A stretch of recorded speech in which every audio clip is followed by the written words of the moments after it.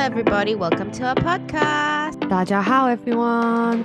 This week we have a special guest on. It's a long-term friend of mine, Monisha. But before we get into our guest, let's have a quick catch-up. How's your week been, Cheryl? This week it's been great. That didn't sound so great. You're like, this week it's been great. I was trying to think. I always say, oh, it was terrible, but actually, I'm getting quite used to the workload. I'm getting used to the new schedule, so I'm actually quite happy. I'm really content. At work, I'm still feeling like I'm finding my feet, but I'm settling into my role. The only thing I'm really sad about is that you're on maternity. Well, you're on marriage leave, so maternity leave after that, so I won't have you at work anymore, so that's going to be a big adjustment. But for now, I'm feeling happy. I'm happy with classes. Yeah, that's good. And for anyone that is living in Taiwan that doesn't know, if you get married here, you get 10-day marriage leave, and that doesn't include weekends. So you also get that extra. And then you get 2 months maternity leave. So I'm taking my 10 days marriage leave as late as I possibly can. And then I'll come back for a week at nearly 37 weeks pregnant. And then I'll have 2 months off maternity leave, and then you go back to work after that. So that's the rules. I'm good. Baby was hurting me a bit yesterday, like the kicking and that. Now it's really not enjoyable, and it's just hard to stand up, like to go from sitting to standing and sitting to standing. It takes a lot of effort. So it's that last month of uncomfortable, and I don't know, I remember just feeling like I didn't have good range of movement. Not the best. But today we do have a guest, so we're going to go over to that section right now. Quick intro. I am Monisha, and I was brought up in Taiwan, and I've been living here for as long as I can remember. So what age did you move here? I came here when I was about 3. Oh, so young. Okay, yeah. I really thought you were born here. I was like, oh, I'm gonna ask her being born here, and she's like, oh no. No, it's pretty much. I mean, it's pretty much what I can remember since I was 3. So it's kind of like being born here, but just with a teeny beeny bit of memory. Yeah. I think a really interesting topic for people to learn about here in Taiwan, which it's kind of a unique experience to have, is what is it like growing up in Taiwan as a brown woman? Wow, that's a loaded question. That is. Well, as a brown woman, it is difficult. I'm not going to say it's easy, but in comparison to what it was, it's a little easier. And I think maybe it's become easier because I know the language. So it's easier for me to connect with people. Because I think now Taiwan's gotten a lot better dealing with diversity. But when you were growing up, it was really, really difficult because back in the day, as we all know, Taiwan is a little island and quite isolated from the rest of the world, right? So now take it back another 20, 30 years. Putting my age out here, but it was very difficult. It was very different because a lot of people didn't travel. They didn't know a lot about other cultures, other skin tones, other races. So it was quite hard. That must have been a really difficult transition for your mum and dad to make. I think it was easier for my dad because it was a lot more difficult for my mom because as a housewife, she wouldn't get out as much and her world was a lot smaller than my father's. So for my father, it was a lot easier because he was in the business sector. So he used to meet a lot of people. So he got a lot more exposure. And so the people that he was dealing with. Did you guys move here because of your dad's work? My dad came here way before my mom and I did. And when he got here, he thought that Taiwan is a really great place. He saw a lot of potential in it. And he just thought, it's going to be a better life for my wife and kids. So he made the decision of bringing my mom and me here. But it was a lot more difficult for me as a kid. Surely because it was just with the kids, it was very hard to connect. And there was a lot of racism going on, but I don't think they were aware of it. Yeah. So like to go through that was a lot more harder than it is now in comparison. I think there's a lot of racism that still is very apparent in Taiwan, but Definitely. some of it comes from like ignorance more than it does like malicious intent. No, I think it comes out of curiosity, but it just comes out in the wrong way. It just rubs a person the wrong way because I don't think the local people over here think before they ask a question of how it might come across to another person. And they're just curious and they don't think before they open their mouth. It just comes out and you're like, okay, that's a bit personal, or that's a bit, you get a bit taken back. But I don't think it does come out of, like Kat, you said, I don't think it comes out of like malicious intent or anything. Yeah. It is a lot of ignorance. Yeah. Not the same way like when we view racism in like England or America or Canada or all around the world. It's racism is racism at the end of the day, right? Yeah. That's just fact. But I feel like there are different types of racism, maybe. I don't know. I'm not an expert in the area, and I feel like as the white woman talking on it, a lot of people might have an issue with that, you don't know what you're talking about and stuff like basically, that. Basically, right? Yeah. But just from what I've seen, and just, I mean, looking at the camera now, we have such a diverse group of people just now talking. Like we have your very obvious Caucasian white girl, we have a mixed Asian woman, half Taiwanese, half German, and then we have an Indian woman that grew up in Taiwan. We've all got such different experiences of living in Taiwan. And if anything, you and Cheryl have more of a similar experience than I would ever be able to even relate to. Like, I know Cheryl has some struggles with like finding jobs and work and things like that, right? But did you have an issue, Cheryl? Yes, only because I look Asian. So I have a lot of parents that are like, are you sure she can speak English? I don't feel like she is a proper foreigner. And I'm like, just because, okay, yes, I got some blonde highlights now, but I was like, just because I don't look your typical, foreigner, doesn't mean that I can't teach English. I was like, you get people who are German, they blonde hair, blue eyed, but their English is not good. And I have a lot of, and I have a lot of moms and dads like, oh, I want someone that looks like them or like him or her. And I get really upset because I just feel like, why would you look at someone and think they're not good enough to teach your child? So I think that issue.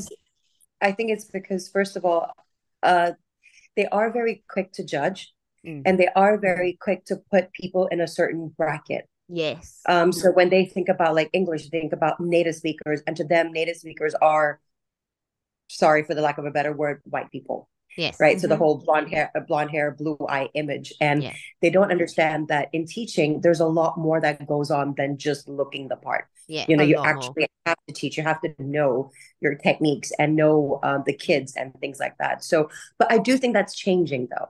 Yes. And it's now getting better.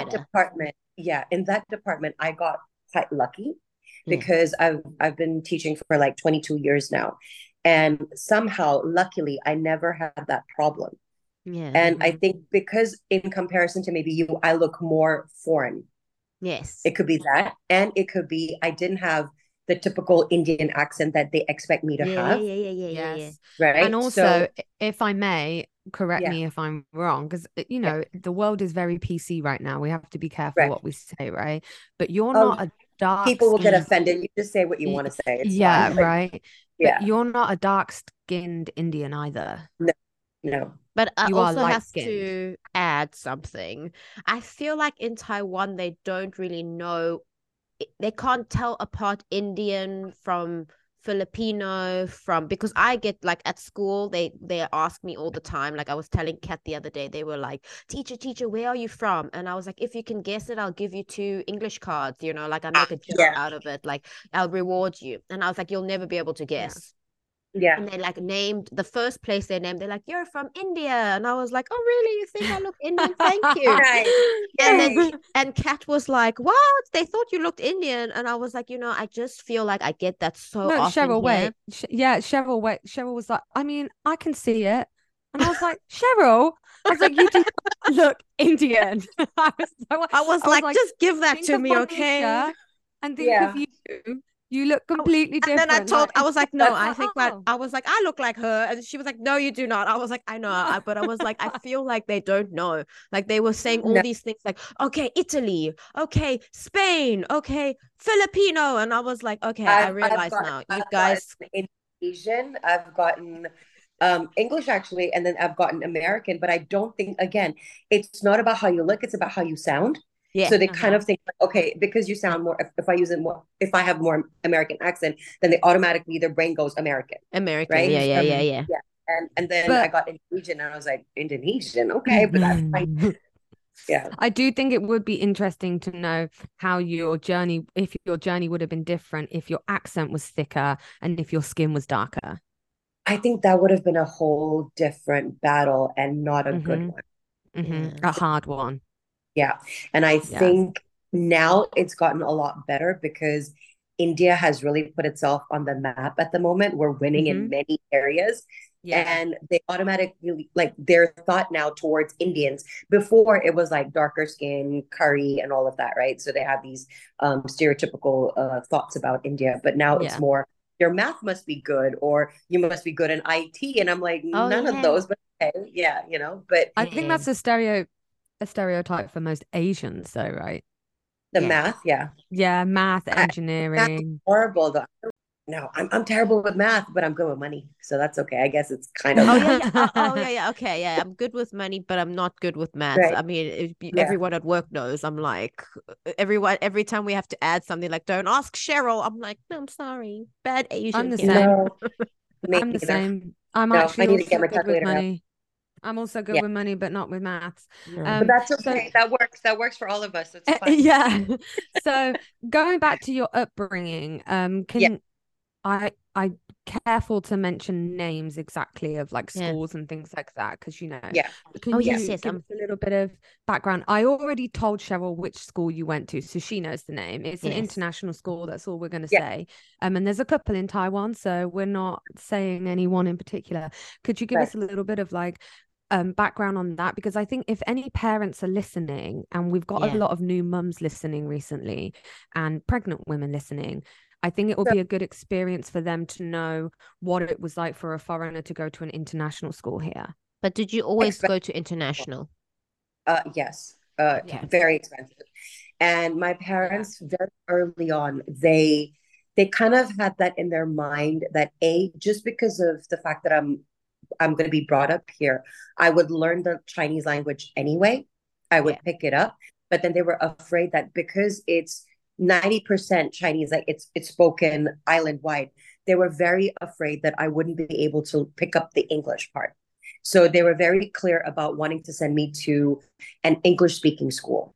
Because you speak Hindi at home, right? Hindi and Sindhi and English as well, actually. Yeah. Like most of India, which they don't know, we speak English at home. It may be in a different accent, but English is not new to us. It's one of our languages too. Yeah. Right. So, but yeah, over here, they were very scared that because English wasn't as spoken over here, I wouldn't pick it up the right way. So we went to, early on, I went to a Catholic international school. So that really helped. Yeah. So I grew up here with the culture over here. And then I had my Indian culture, but I also got the American education. So I could relate to lots of people and instantly connect with the world outside, even though I was on and off. That's what I was about to ask. Your friendship circle, did you feel like that you were bullied at school, or did you have a great time making friends at those schools? I had a really hard time making friends at the Catholic school because 98% of the population was all locals. And I think they got a lot of they're kids, right? I can't blame them, but they got a lot of information or a lack of information from their parents. Right. And like I said, back in the day, people didn't really travel. So they had nothing. And all they could do is, because for them, it was the fairer the skin, the better you are, the higher you are. And the darker your skin is, the lower you are. It's a very basic thinking on their part. And even though, yes, I am fair in comparison to other Indians, but there are many that are way more fairer than me. But to them, I was the darker one. So I was treated as the equivalent of a Black girl, basically. Yeah. And so you had a lot of Indian friends, right, at the American school? You had kind of like a group? I had a melting pot of friends. They came from Korea. They came from Japan. They were Indians, Indians that were here along with me, with their parents and family. So it got a lot better when I went to the American school. But then there was a very different kind of bullying there. They had the international kids, right? Kids who came in from America and stuff like that. And then I was looked down because I'm the local. Oh, what? So it was interesting. Yeah. Yeah. Wait, it's so different. Like I would not have thought of that. Wait, so they were international. So they didn't have family living here? Or did they come with their family? They came with their family, but then they were very proud of the fact that they were coming in from abroad. Yeah, so that was a different one. It's almost that feeling of not knowing where you belong, isn't it? Because you're not a local and you're not treated like a local. No. But then from the outsiders, the international students coming in, they're treating you like a local. And you're just in this like limbo of like, who am I? Where do I belong? I don't belong anywhere. Like when I go to India, they spot me right away that you're not a local. Right. And then your voice spotted right away that I'm not a local. And then when I go to the international school, I am a local because I don't look the same. I don't wear the same clothes. I'm not wearing the same lip glosses and things like that. So it was very different. How does that make you feel? How did that make you feel, like not being able to fit in anywhere that you were going to? It played a massive role in not having an identity as a kid at first, and I struggled with it. But then the same things that I struggle with later on now have become my strength, right? Yeah. So the fact that, I have that many cultures in me, I am not just an Indian, I am a global citizen. Yeah. Right. And that is how I placed myself, that no matter how many years I'm here, I've accepted the fact that I'll always be a foreigner. But then when I do meet my local friends, they do treat me like I'm one of their own. And then when I do go to India, when I meet my friends, there's a lot of culture that is very similar. And I understand that. So I belong there as well. And now when I meet my international friends, I can hold a conversation. I know about it because I also studied abroad as well. Right. And then I also had diversity within my friend circle. So it just easier. Because you studied in England, right? Yeah, I did. Yeah. Was that the first time maybe you felt a little bit more accepted? Because England is so diverse with Indians. And, I blended for the first time. Yeah. And I felt like I wasn't stared at. And it was a very weird feeling. And I understood everything that was going around me, but in a very different language. But it's a language that I was very comfortable with. And not that I'm not comfortable with Mandarin. It's just, it gave me a sense of weirdness of being home in my own comfort, like finally in my own comfort, finally in my own skin. And I was just a regular person walking on the streets of London. Like there was no, I'm Indian or I'm different. It was just, you're one of the many. We've got so many over here, So it was just, even just going to the corner shop and stuff, I could see people of my own culture, of my own race, like, selling me a chocolate bar. So it was it was wonderful. So for anyone that doesn't know, in England, a lot of Indians will own obviously Indian restaurants, but corner shops and things like that as well. Yeah. So you would just be you're just an English person over there as far as they're concerned. Yes. Yeah. Yes. Yeah, exactly. They'll be the same if you go to South Africa. I can understand from your point of view, like how not being able to fit in anywhere and feeling really lost. Like that's what I've struggled with as a teenager, because I was just, I had Black friends that were mixed and they would be like, I'm Black. They would consider themselves Black. Then we have, our mixed race people, and they were mixed with a lot, like Asian, white, Black, and they were their own race. And then we'd have me, and then I'd like in South Africa, I'm considered Chinese from China. They don't know about Taiwanese, or like, you know, they just think all Asians are the same. But then I'd come to Taiwan and people stare at me and be like, oh, you look different, and like, well, but you don't look different. So, you know, I know that feeling of a sense of belonging, and I only had that when I grew older. Like as an adult, I had that. As a child, I was very lost. I think that comes from the fact that as we grow older, we gain emotional maturity as well. Yeah. And we understand the world around us better. Yeah. And in fact, you know what? You're talking about just the fact that you're saying, like, you know, you look Asian and stuff. In India, like East Indians, they look like Chinese. And I have looked up, like, when I went to India, I'm guilty of, you know, thinking that person was Chinese, and Hindi is coming out of their mouth. I'm like, oh shit. You know, I'm ignorant of my own country. Yeah. Like, okay, so it's very diverse. Like, there's so many people out there. There's so many individuals. There's so many cultures going on, and you need to educate yourself. You know, it's really that simple. And I think Taiwan's getting better for that. I think it is becoming more diverse, because I live in Dam Shui and it's not that diverse here. And then I go to like Ugul, where Colin's family is, and Monisha's dropped me off in an Airbnb there, and she's like, "Where are we?" Like it's literally in the middle of nowhere. So I'm not. Don't get me wrong, but when I go there, I'm like, okay, I need to get out of here. Like, I need more lights around where I am. So it is. You know, every 2 minutes. It is a bit weird like that, and it is very mafia. I don't know if I can say that, but it's very mafia run. But special people around. Colin's bringing me some water now, and I was just talking to Monisha about Ugul, babe, and Monisha was just like, I need to get out of here.